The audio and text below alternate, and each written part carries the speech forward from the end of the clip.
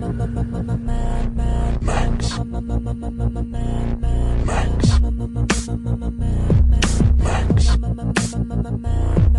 My name is Max. Welcome, my name is Travis Santel. My name is Yuri Lowenthal, and you are awaited. This is the Mad Max Fury Road podcast, where we watch 4 minutes of Mad Max Fury Road at a time, and we discuss it until our hearts fall out of our stomachs. And it usually does not take long.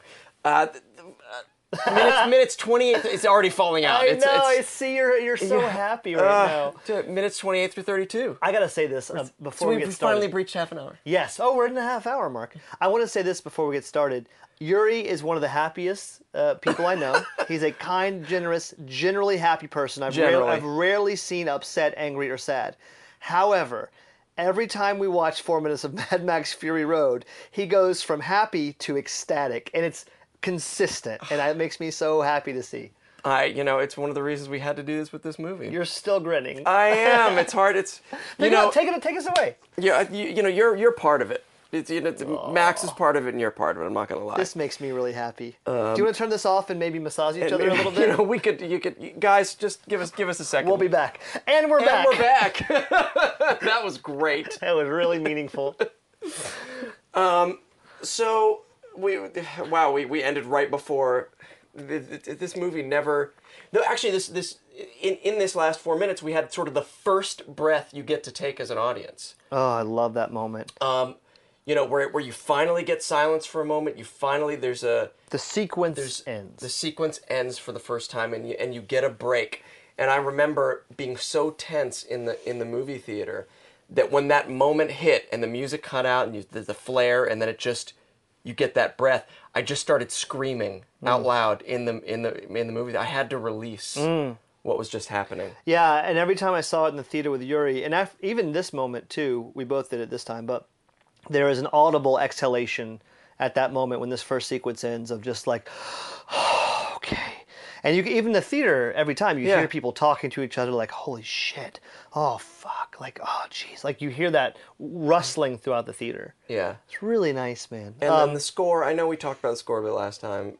It's so perfect. It's just part of the language of the film. There's a moment after, we're going to backtrack to the beginning of the sequence, but basically this 4 minute sequence is the end of the chase sequence into the magnetic dust storm.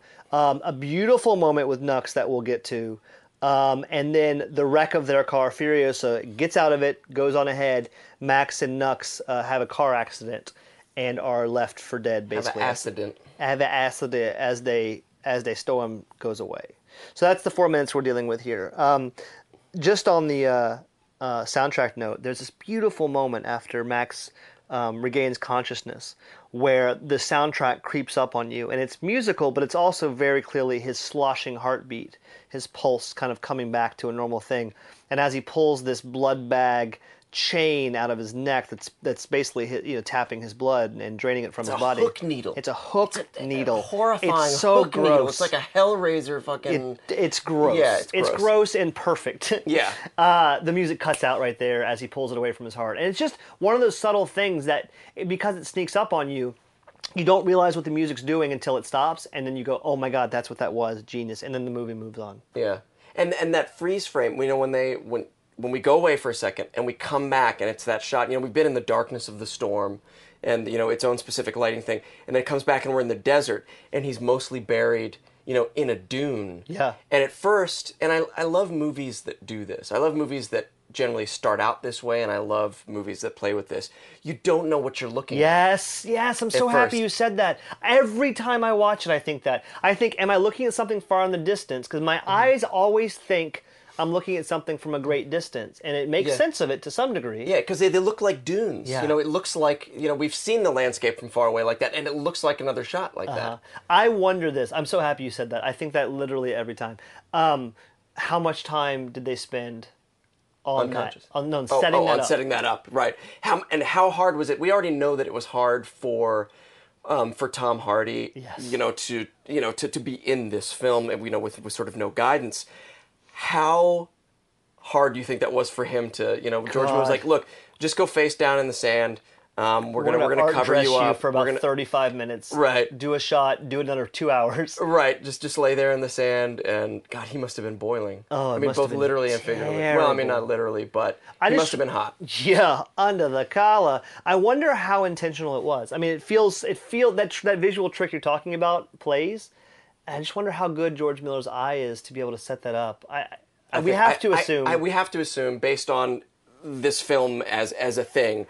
That every single thing that is good in here is intentional. Yeah, that's right. Okay, I'm good with that. Okay, so here's...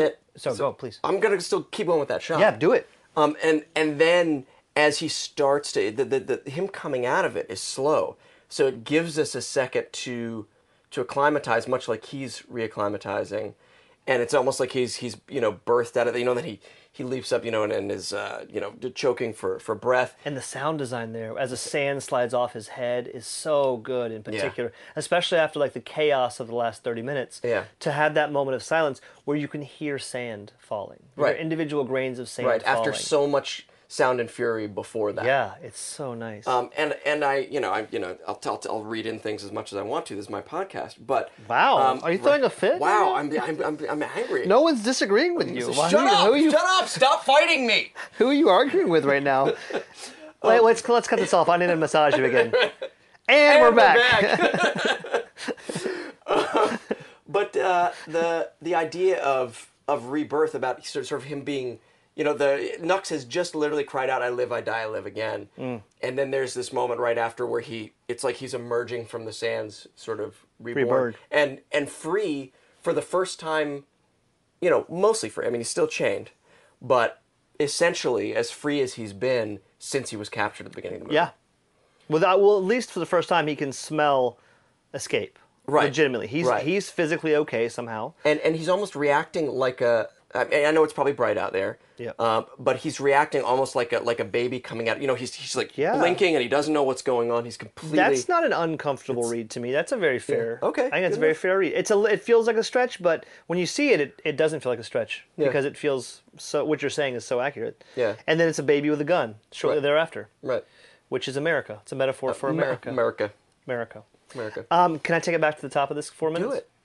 You can do whatever you want. It's your podcast. You know what, Yuri? I'm not a dictator. I am a teammate. So I'm not saying what we should do. I'm saying what you want to do. Well, then I'm going to say you can't do that. Just because. Do it. Okay.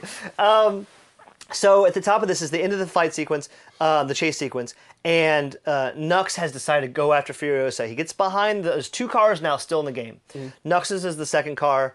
With Max, and then ahead of them is a full-on war car with maybe 6 people in it or so.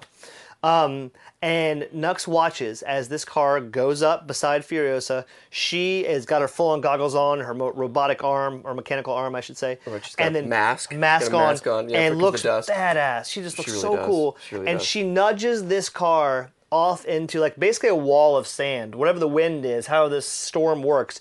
She pushes them off the de facto makeshift road into this wall of chaos, and the car just goes bonkers and just flips and explodes. Magnetic storm. There's this beautiful shot of this, it's a wide shot of the car getting sucked up into the storm and exploding, and all these bodies just flying everywhere. It's this Wizard of Oz type, tornado shot where it just sucks up all these people and is throwing them out.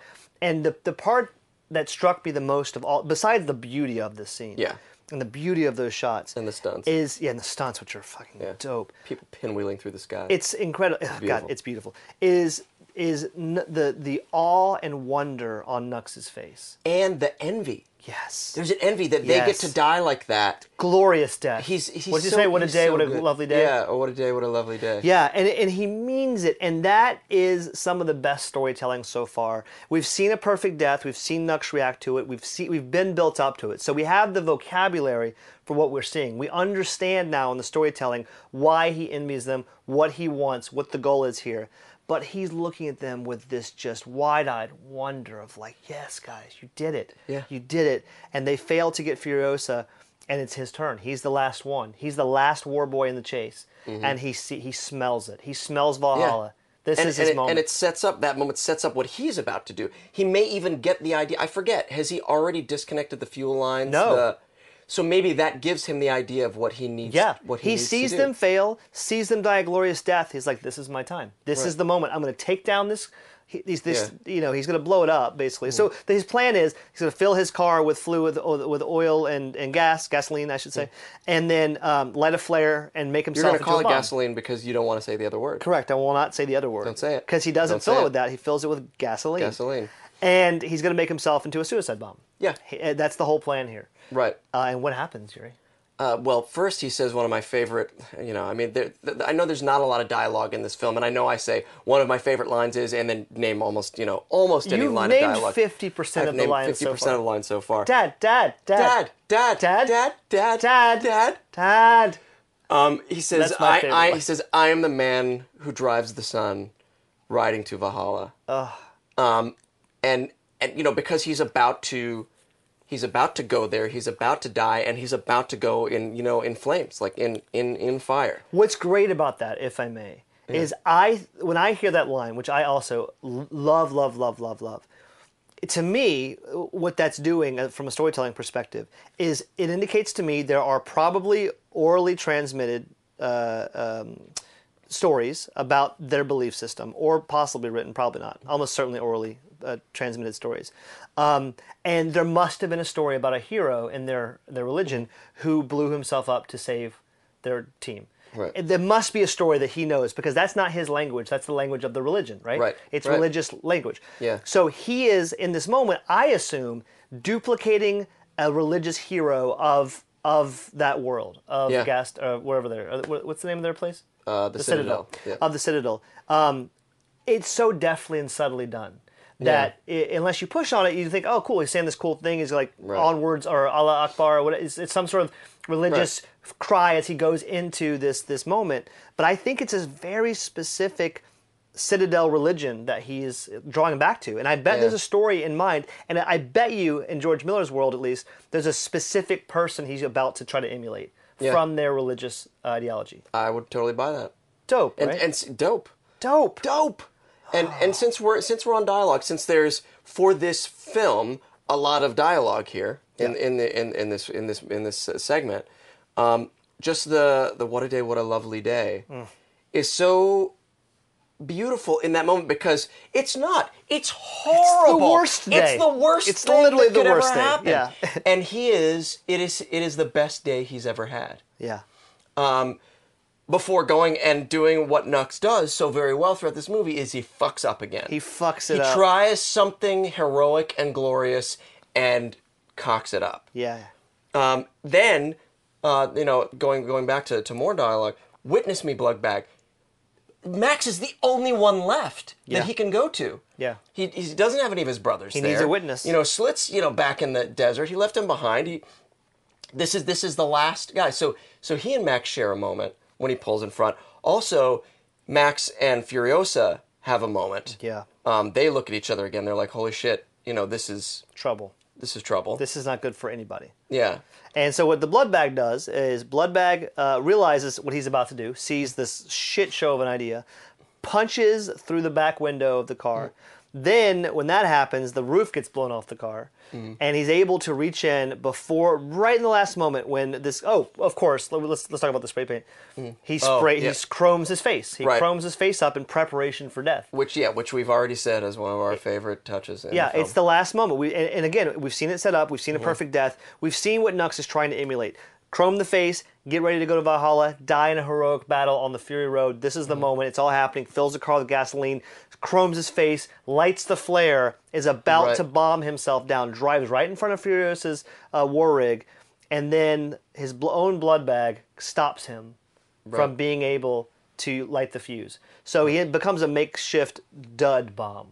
So he slams on the brakes, and instead of exploding, just the car falls apart. Right, because he was supposed to slam on his brakes and explode right in the front of the car, and of course there's no flame, so his car just gets obliterated, pushed out of the way. So it's like someone dropped an atom bomb that didn't go off. Right. Luckily, he doesn't get kicked up into the sky like that other. Let's be honest. That could just as easily have happened to him. Yeah. That's one question that when you're dealing with some weird freak magnetic dust storm, we don't know the rules.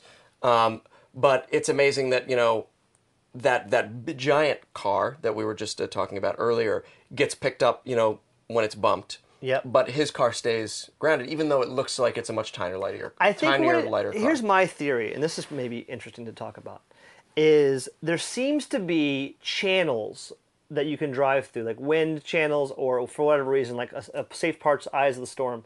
Furious is in one of those channels.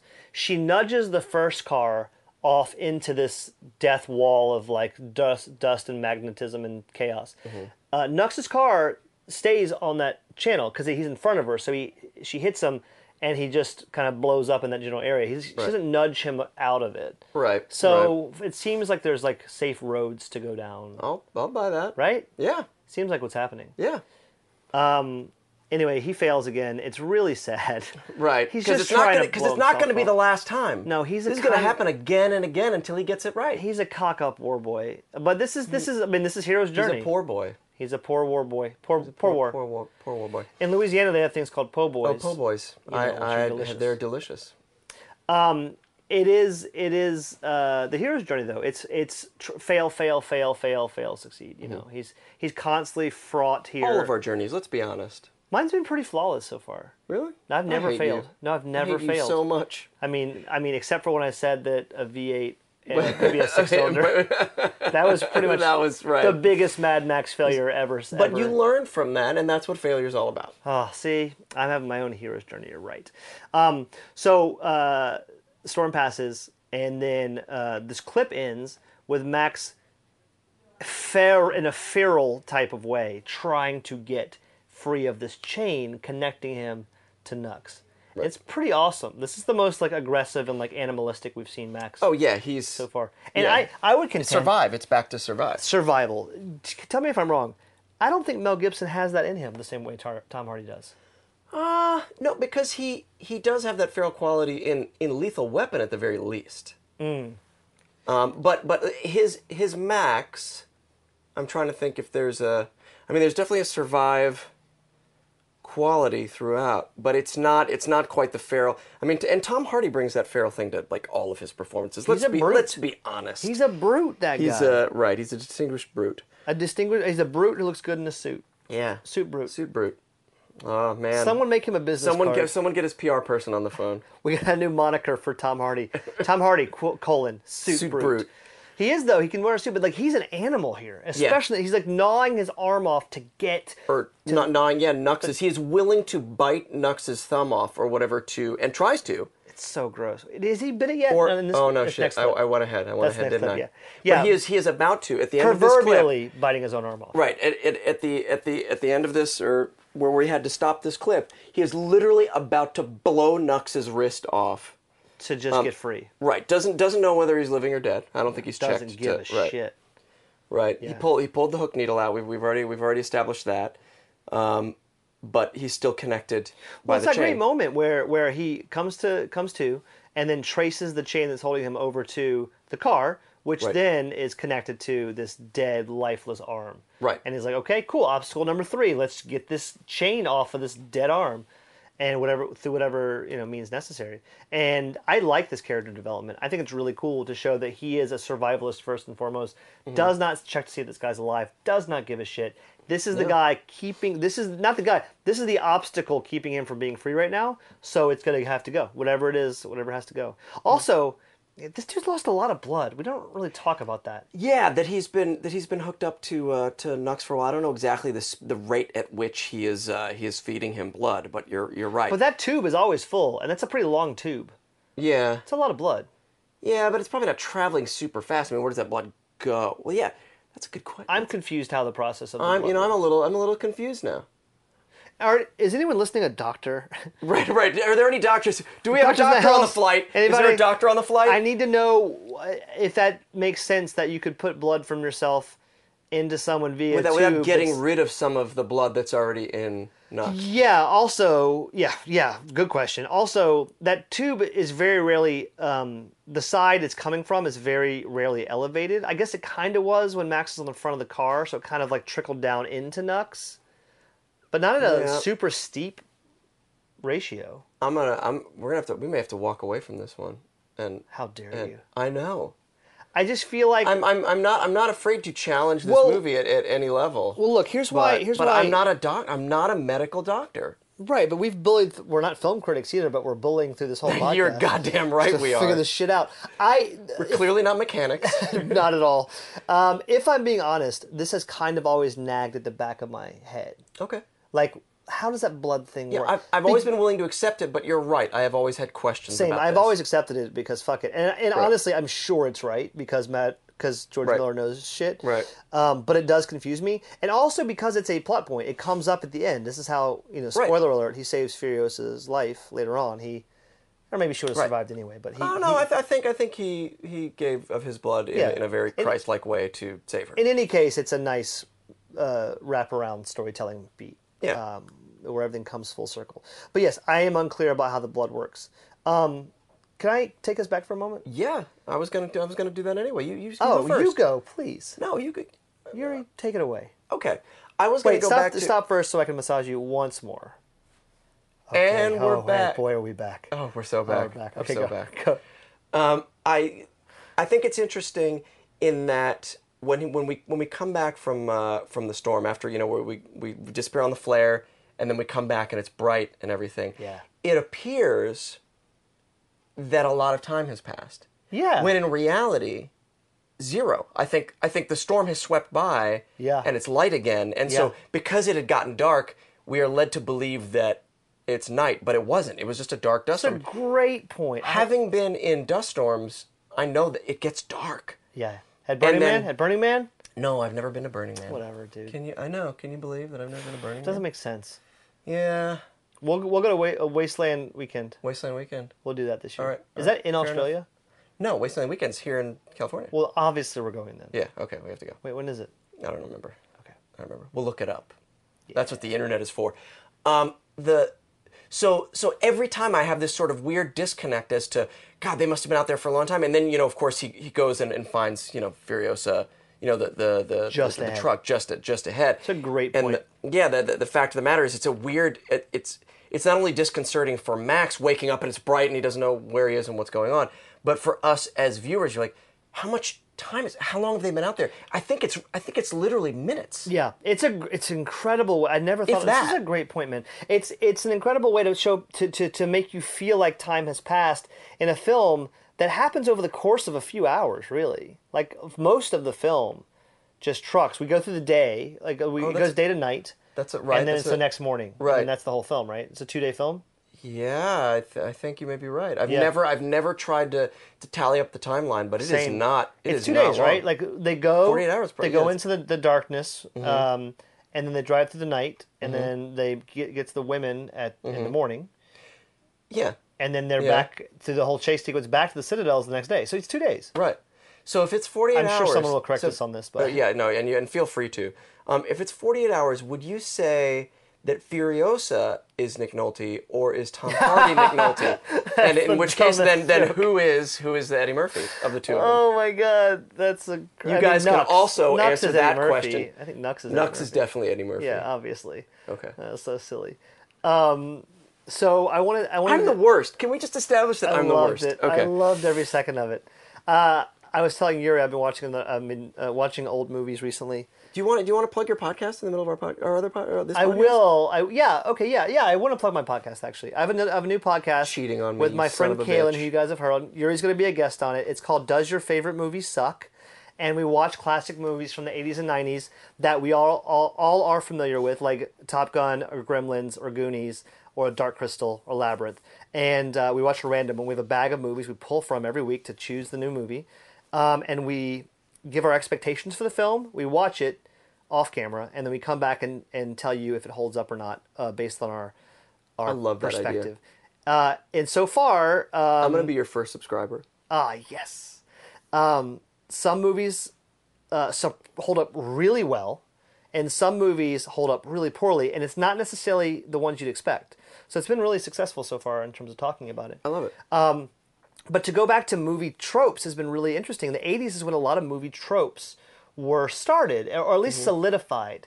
And to see movies that rely heavily on tropes and develop tropes as their sort of language has been interesting, especially, and I mention Mad Max all the time on that podcast because it's so effective at quick reliance on things we know, but not in a way that feels annoying, cloying, or didactic. It's just like a visual language that we all know, and he moves on from it. So I refer to this movie a lot in terms of just effective, progressive, fast storytelling. And it owes a lot, I think, to these 80s and 90s action films because they developed a language that it's trafficking in, and yet he manages to make it all feel completely new. Yeah. Whether it's a car chase or whether it's a car crash or whether it's this or whether it's, we've certainly seen people chained together trying to get out. Roger Rabbit has two people chained together. Yeah. They have to escape from it. There's all Midnight Run. I mean, it's Midnight Run. Yeah. So all these things we sort of traffic in. But when you watch Fury Road, you don't ever think this is like that thing. Instead, what I do is when I watch movies from the 80s, I go, this is like Fury Road. Oh, wow. Which is so telling. That the movie that came out the most recent is, to me, the original. Feels the most fresh. So the more we talk about it, this movie gets better and better. It really does.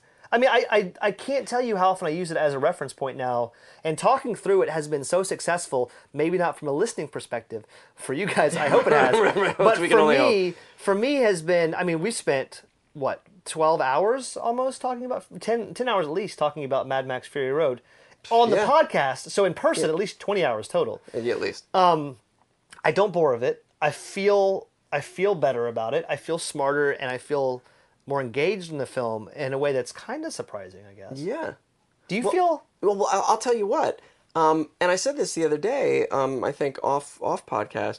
When I go back and listen to these episodes, rather than being sort of listening to it and going, oh, well, okay, that's all we could get out of that. I'm struck by how many things that I wish I could have talked about that I missed. Constantly. That I would love to sort of do a second version of each episode of the podcast, having listened to it, going, oh, this is what I forgot to say. This, us talking about it brought up this. And doing this podcast, if it has not benefited you guys out there in the listening world, it has selfishly benefited me in that I know that in the past, me talking about movies has always been, I've never had the vocabulary. I may arguably still don't have the vocabulary to do it. But in the past, I was always just like, I really like that movie. I really didn't like that movie. And if anybody asked me why, I'd be like, I don't know. I don't know. I just really like that one. I didn't like that one. Yeah.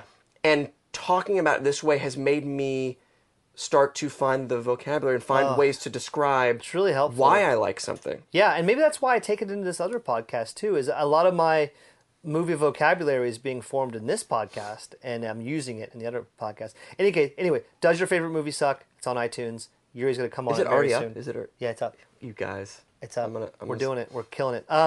Here's what I wanted to ask you about, and this came up a little bit earlier on the podcast. I think now, having gone through 32 minutes of the film, that we're in a position to start comparing Mel Gibson and Tom Hardy a little more. Okay. How do you feel overall about the different characterizations of Max? And we can come back to this question certainly as the podcast goes on. But it does, Mel Gibson's performance is very silent. Yeah. It's a very quiet performance in terms of dialogue, which that's certainly echoed here. And we've touched on the animalistic nature of Tom Hardy, which he brings to the role, which suits this movie better than Mel Gibson's Mad Max, I think. Agreed. Are there any other differences that stick out to you? Well, we were comparing them in their besides sort of nipples. Don't bring up nipples here. Well, clearly Mel Gibson has the prettier nipples. Okay, but we both agree on that. Yes. I would say in looking back, you're right. Tom Hardy is pure instinct and survival. It seems for most of this film, and arguably even when he makes decisions later that you're like, oh well, he was thinking of the greater good. He's still thinking in a survival way until the very end. Right. But I would say that especially in Road Warrior, Thunderdome almost exists outside of the. I'm prepared to ignore it. Okay, great. So Road Warrior, he is also very survival based and is not afraid to do what to other people to get what he needs. Yeah. But Mad Max, the first one, also exists sort of outside what I see as the world of the Road Warrior, because we learn about his family and there are tender moments, and he has more to, it is sort of an origin, like most of that is an origin story to giving birth to the Max that we have now. Right. It's a very different Max from the first film to the second film. Yeah. And the hair and goes especially. From the hair especially. Gorgeous and then blonde. Into the third film, the hair even more. It's a hair film. It is, maybe metaphorically that's what they did. Cut off his hair at the start of this film to be like, no, none of this long hair Max bullshit. Oh, we're getting short hair Max. We're divesting of that last film. We're cutting off proverbially cutting all this long growing hair bullshit. We're getting some down and dirty. But then he actually gets stronger. Unlike Samson, he gets stronger. Yeah. So it's the anti-Samson. That may be too much of a stretch. Maybe. Now I feel like you're stretching. Yeah, I'm totally stretching. I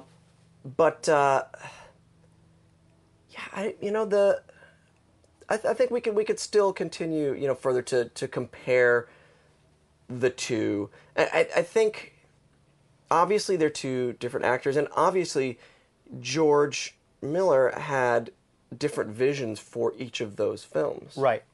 And this, listen, inarguably Tom Hardy is the right choice for this film. He just is the movie. This survival, brutish, animalistic instinct that he's able to bring really suits this film. I mean, especially on the scene we freeze framed on. I mean, this is just animal instincts at their most primal right here.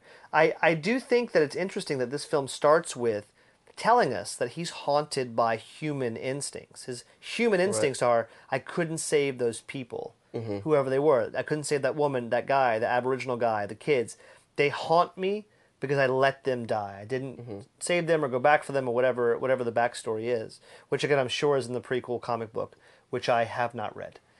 But it's a thing you can't read it until we're done now. I haven't read it. But it may be never, because I'm constantly devising ways to stretch this podcast past the end of the film. Yeah, I can't wait. The guest episodes are a good start. Yep, we've had 2 very good guests at this point. Yep, we'll have a third very soon. I've also in you hearing you talk about tropes and movies and so on, and us having referred in the past to movies that have been influenced by the Mad Max series. I would like to start bringing in, we'll do an episode where we talk about a film that was clearly influenced by The Road Warrior or any of the films. I think that's a great idea. Well, we'll certainly have a lot more to talk about in terms of the visual language. There's a famous quote by James Joyce about Ulysses. He said, I'm going to paraphrase, but it took me 20 years to write it. It should take you 20 years to read it. That's an asshole thing to say. First of all, Joyce was a jerk.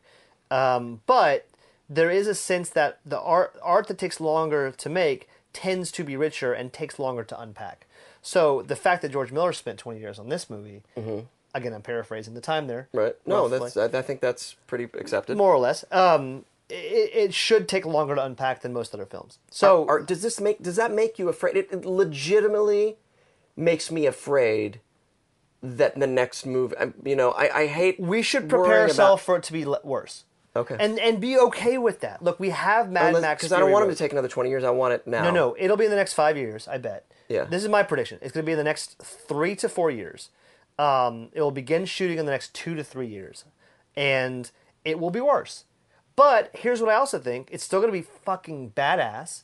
And there's so much stuff that didn't make it into this film that can go into that film. Sure. The world is, if he uses this world is built. It is figured out. This world has been fully constructed, and now you can just tell stories in the world. The legwork of the world is done. That is a now good it's point. telling stories in the world. So it's still going to be awesome. It's not going to be a bad movie. It's right. going to be great. The next movie will benefit from the 20 years he spent on this movie, Correct. is what you're saying. I think. And I don't think it's going to... Just nothing's going to be as mind-blowingly original and new as Mad Max Fury Road, because now we get the world. Right. And part of what's beautiful about this world and mind-blowing about this world is that it is a complete alternate world.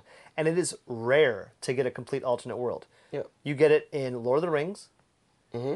And I'm not going to mention the other movie you get it in the series. Don't start. That stupid ass movie. Mm-hmm. And a couple others I can't come up with right now. Sure, totally fair. But Mad Max does it in spades, I would say. We should go back at some point and rewatch Mad Max and Road Warrior, just to now that I have a better sense of what those movies are. Yeah. I was new and fresh. We're starting a podcast, starting a journey together, right? And now we're full on in the road. That's the first act break of the film. Yeah. Yeah. So, guys, we're through the first act of Mad Max Fury Road. Thanks for sticking with us this long. Oh, my God. Thank you so... Also, thank you for your comments. I know we get off track sometimes, but it's just because we like each other and we have things to say. But I love, the comments have been because people feel as strongly as we do about this film. Yeah, it makes me so happy. They're absolutely... Whether they're coming, whether they're always trying to get more information. Yeah. Which is, what we try to do, together. Yeah, it's super smart. It's always heartening too, whenever you have people listening that you feel like are smarter than you, because it feels like you're attracting the crowd of people you want to hang out with. Yeah. So I feel like I'm gonna make some new friends off this of the cool kids. Nice. Which has been a life goal for me because I have failed up to this point. Wow. This is a mission for me to try to make friends. There was a in a way you just implied that I'm not a cool kid. Yeah. No, I'll say it directly. I don't need to imply it. Okay. I can count at least, without moving my head, 55 figurines of cartoon characters. I can keep going if you want me to. You know what? But you look like you could use a massage. Hold on. Oh, and we're back. Okay, I take back everything I said about you. You're masculine, you're strong, your wrists are amazing, your forearm strength is enviable, and your dexterity, quite honestly, is unmatched. So, thank you. Thanks for that. I take back what I said. Yuri's a cool kid. I'm excited to get on to the second act of the film, you guys. It's been really, really good so far, and I'm enjoying the shit out of it. So please continue to tweet at us with comments, questions, derisive comments. If we fuck shit up, we're sorry. We will do research once this podcast is over. Are we sorry? I'm sorry if I hurt anyone's feelings, and if anyone thinks I'm lazy, I feel bad. Why would you hurt anyone's feelings? Well, I don't know, but I feel like maybe I would. If I did, I'm sorry. I'm not sorry for not knowing things, because I'm a human being. You are a human being. I can attest to this fact. A human being with very tight shoulders. Not anymore. Oh, boy. They are loose as it. Listen, there's parts of me that are much looser than they were an hour ago. I'm not going to go into detail. Tune in next week to find more about that. In the meantime, my name is Travis Santel. I'm Yuri Lowenthal, and you are awaited.